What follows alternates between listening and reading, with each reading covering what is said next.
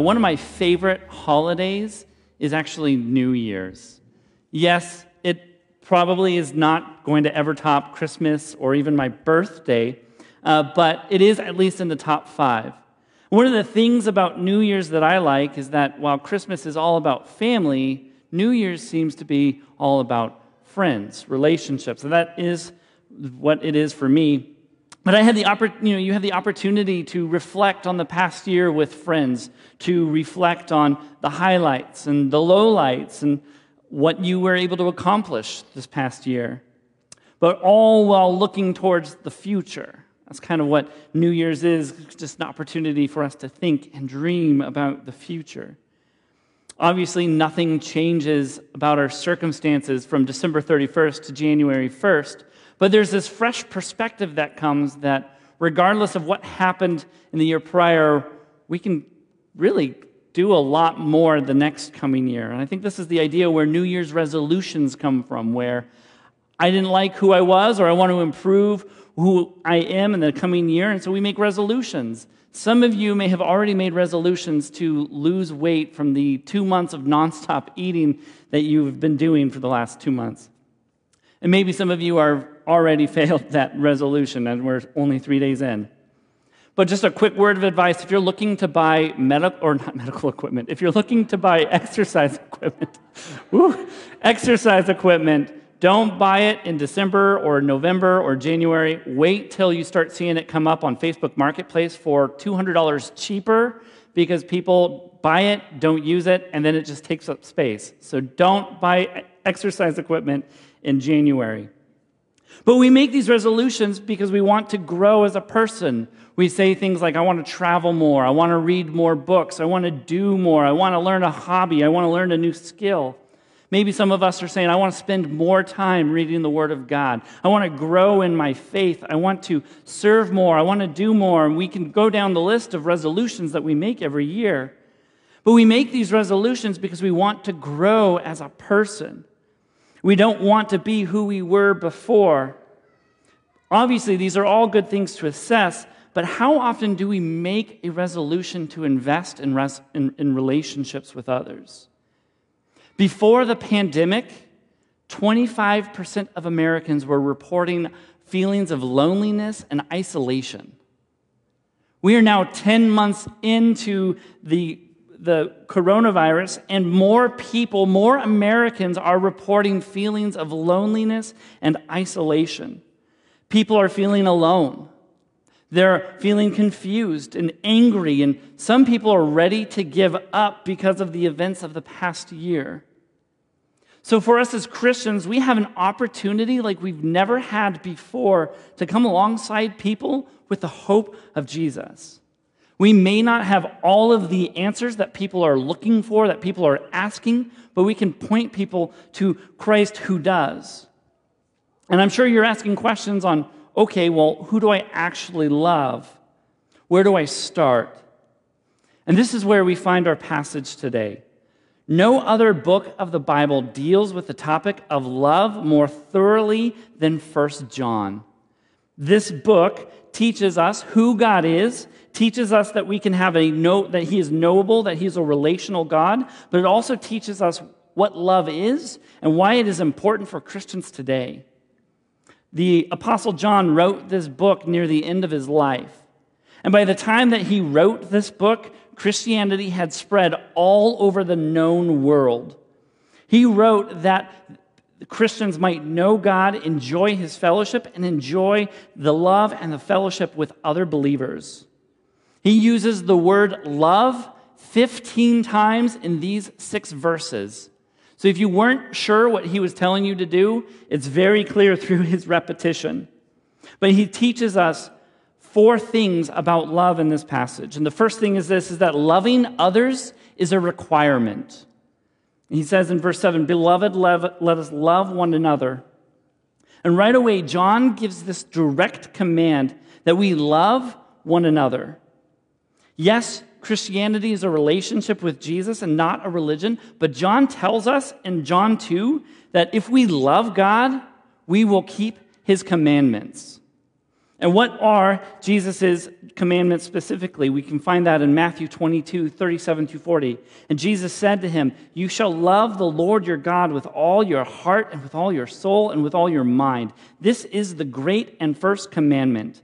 And the second is like it, you shall love your neighbor as yourself. On these two commandments depend all the law and the prophet." So we could sum up the whole Bible in this, that we are to love God and love others. Meaning our motivation in the world is to always come back to loving others greater than we love ourselves. We are to care for people more than we care for ourselves. This is the biblical idea for love. And so everything that we say, everything that we knew, everything that we do needs to be grounded in our love for others and not for ourselves. And so Christians are supposed to be known for loving all people, Christians and non-Christians alike. And this is how Jesus defined his neighbor. But John goes a step further, and he defines who the other is as other believers. Christians should be known for their love, especially amongst believers. This is who God wants us to prioritize our time and our energy. John says more in the next few lines, or it doesn't mean that we don't love non-Christians, but it means that we intentionally seek brothers and sisters in Christ to love and to be loved. So as we think about our faith, the beginning in our faith is always in the context of loving others. John says more in the next few lines, "For love is from God, and whoever loves has been born of God and knows God. Anyone who does not love God does not know God, because God is love." Notice, love doesn't define who God is, but rather God defines what love is, not by words or actions, but by his nature.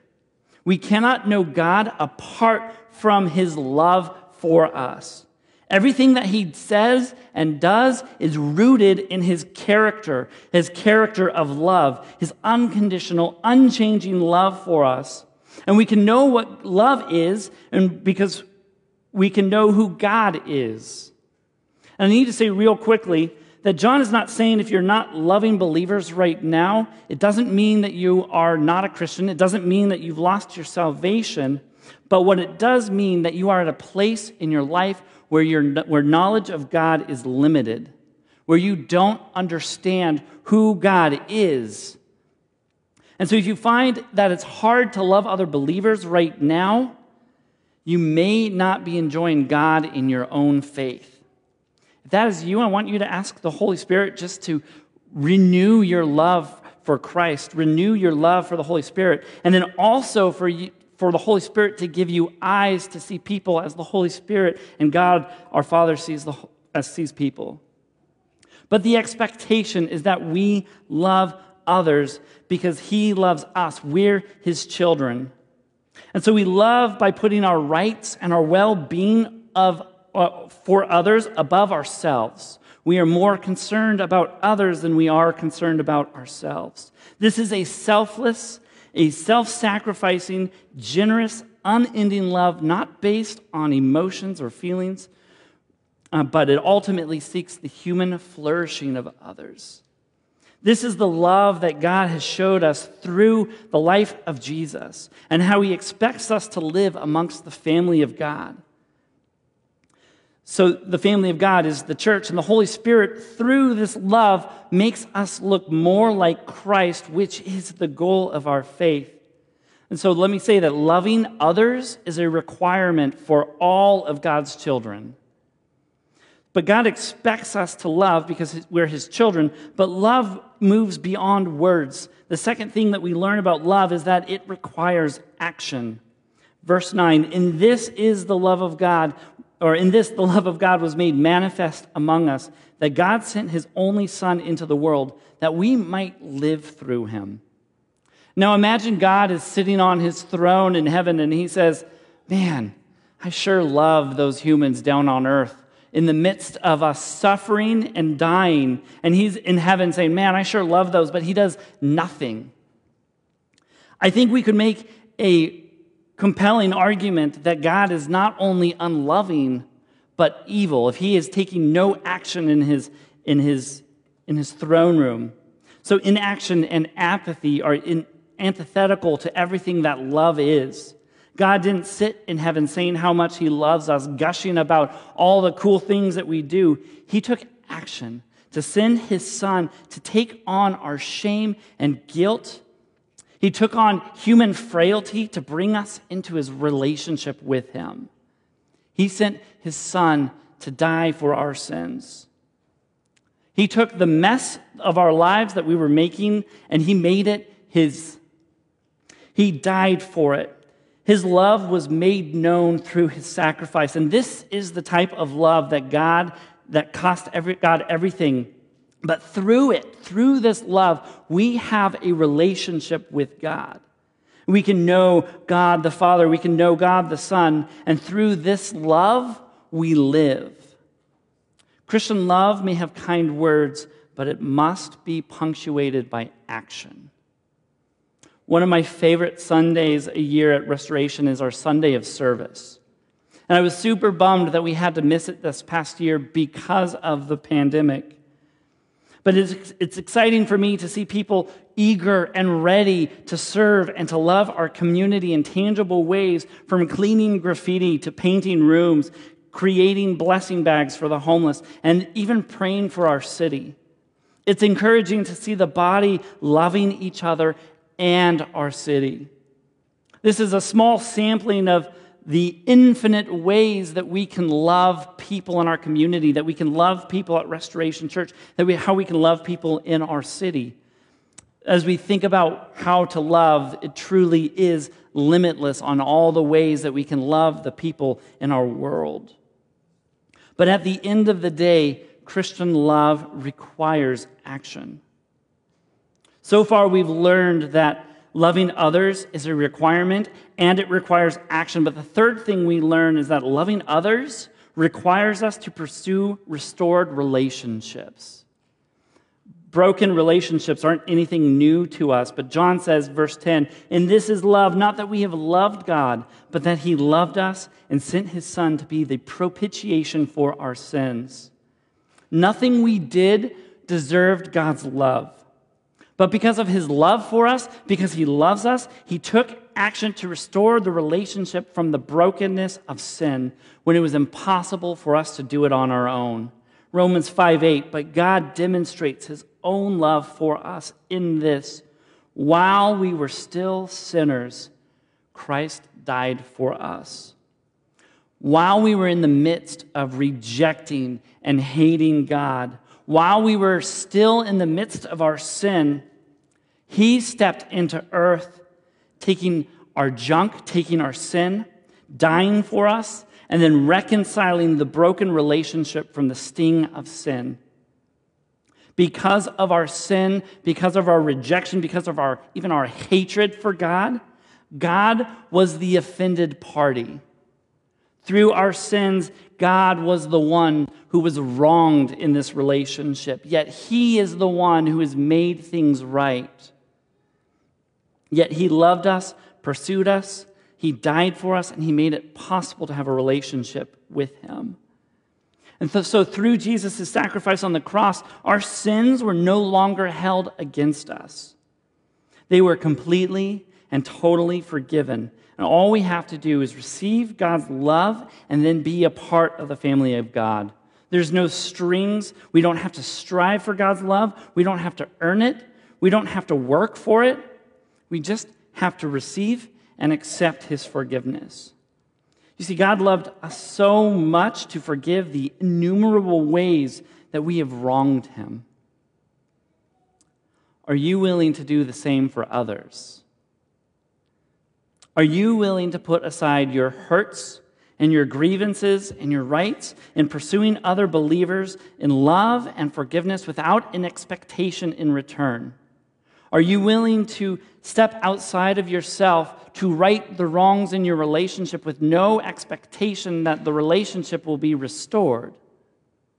This is to understand God's love, is to understand what forgiveness and reconciliation is. We see in 2 Corinthians that we have the ministry of reconciliation, where God has given us the ability to reconcile wrongs with people. As we think about this past year, it's been rough. It's been divisive. It's been ugly. We've seen Christians fighting about COVID-19. We've seen Christians fighting about over freedom or compliance, over the election, over racial and societal issues. These fights have led to bitterness and anger from the people of God towards the people of God. And many men and women who love Jesus are all over the board on these various different issues for various different reasons. It's okay to not believe about the same about all of the things that is happening. The Bible is clear that regardless of what your opinion is, we must strive to love each other. Romans 12 tells us that as much as depends on us, we must be at peace with all people. And this is the heart of the gospel, that loving others sometimes looks like we are attempting to reconcile the wrongs against us, or even we are attempting to reconcile the wrongs that we have caused other people, offering love and forgiveness in its place. As a quick heart check for you now, and these are just yes or no answers to yourself that I want you to spend time praying over and thinking about after today. But have you gossiped about another Christian recently? Have you spoken harshly against other believers for their views on whatever? Have you allowed anger and bitterness to take the place where love and grace for others are? If your answer for any of these, then you need to spend time confessing these sins, these relational sins to Christ. And the Bible is clear that if we refuse to forgive other brothers and sisters in Christ, God withholds his forgiveness to you. So after you confess sins of your heart, go and make peace with the people who wronged you or who you have wronged. Don't wait till later. And I promise you, if you do this, the Lord is going to do amazing things in your heart, in your mind, and a lot of your disposition will change in pursuing other believers. But when we right the wrongs in our relationships, God's love is clearly seen in our lives and Christians, and the lives of Christians, because love tells the world that we have been reconciled to God, that he loves us. And it is God's power which rose Jesus from the dead is the same power residing in us today. When we right the wrongs of our relationships, people see that resurrection power in us. Which leads us to the next thing that we learn, that while John is repeating his command to love, there's a key difference here. The last thing that we learn of love is that God's love shines through us. Verse 11, "Beloved, if God so loved us, we also ought to love one another. No one has ever seen God. If we love one another, God abides in us, and his love is perfected in us." John says that no one has ever seen God, and that's actually what the whole Bible says. Why? Because God is spiritual, and he doesn't have flesh. He isn't in this world. People can't see God. People can't hear God. People can't touch and feel God. But John is telling us, yet through our love for others, God isn't just made known to the world. He becomes visible. That is an amazing picture, that through our love for other people, that God is seen. And so this is, people see God through us loving others. God becomes a knowable God. He's a relational God. And what we see is that the world expects us to live and love differently than them. Many can't explain why, but when our love for selves is greater than our love for others, it really gives them ammunition to further reject the claims of Christianity. It further hardens their heart on why they can reject God. However, when our love for others is greater than love for self, people come to know God. I heard an atheist philosopher once say that he would much rather have Christians as his neighbors than fellow atheists. While he said this, he said, yes, we have more to agree on as atheists, But as Christians, I know that when I'm sick, my Christian neighbors are going to care for me. When I'm not doing well, they're going to check in on me. When I am gone, they're going to watch my property and have my back for them. But he said that he is certain that they love him and that he is certain that they care for him and even pray for him. This is the love that comes from God dwelling in the lives of believers. It can be hard to love the diversity of people in our lives, people outside our family, the weird people in our family. But the more that we love God, the more that God's love is shining through us, the more that we find God perfecting his love in us. He's not leaving us to figure out how to love on our own, but he comes alongside us because we're his children, because he loves us. And as we understand God's love, we are able to love others like Christ loves us. And so it brings us to this. The aim of our faith is to love others. This is how God has chosen to advance his kingdom. He chooses to use sinful, frail people as the vehicle to bring the gospel to the world. He could do all sorts of different things that would be probably more efficient in reaching the world with his message. But he chooses to use Christians loving each other, loving others as the vehicle to advance his kingdom. And this is primarily how he grows his kingdom, through Christians loving each other, through forgiving and serving and praying and encouraging one another. This is a display of God's love and power to the world who are desperately longing for him. And he uses Christian love to draw people into relationship with him. There was a time in my life where I wanted nothing to do with God. I wanted nothing to do with the church. While I had been born and raised in the church and I know how to speak the language of Christianese, I wanted nothing to do with God. My heart was turned against God. And I walked away from the faith. And this was through my own sinful decisions. But of course, I found myself lonely and isolated and just depressed.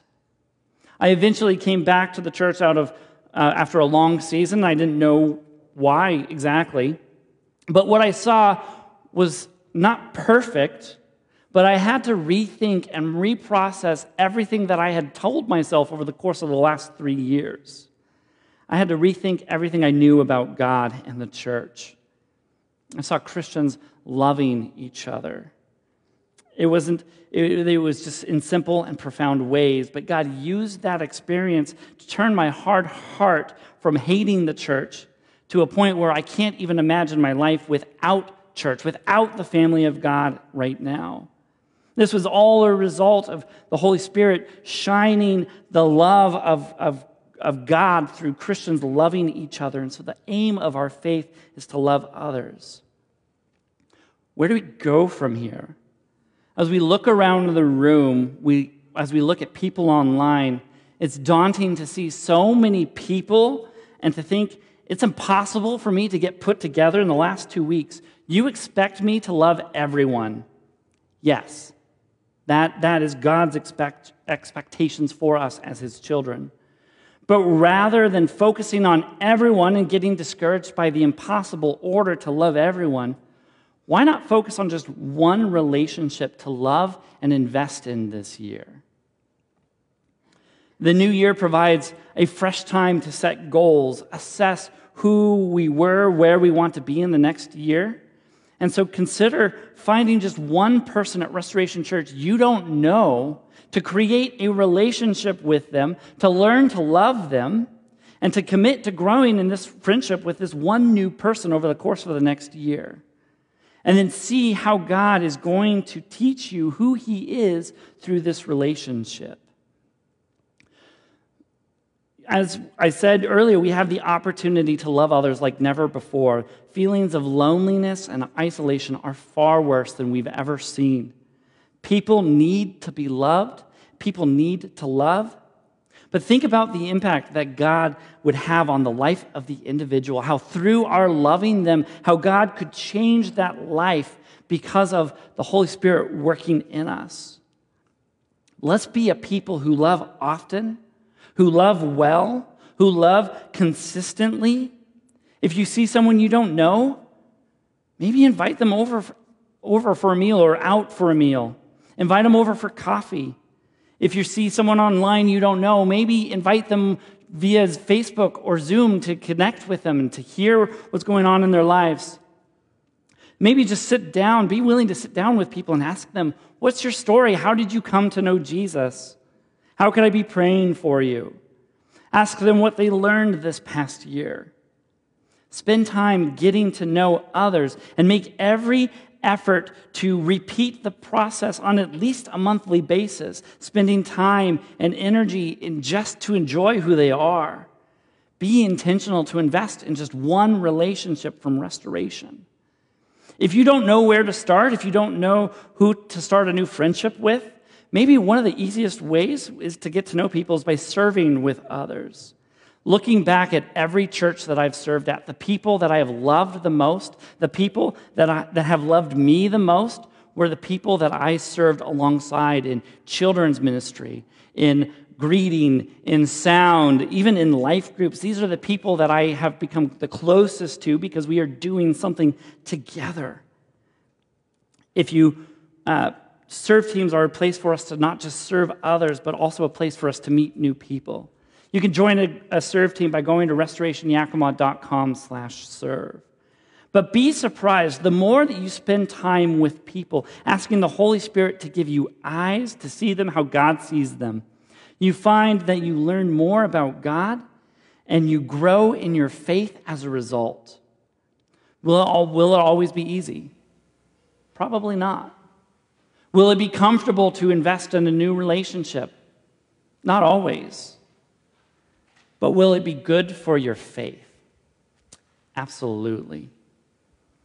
God is going to use how you love others to grow us as a way to grow closer and to look more like Christ in our life. Imagine what Restoration would look like if everyone sought to love just one person in 2021. I think we would see every area of our church grow in relationships.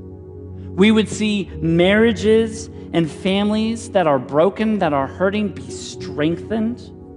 We would see leaders developed and leaders sent out. We would see people come to know the Lord.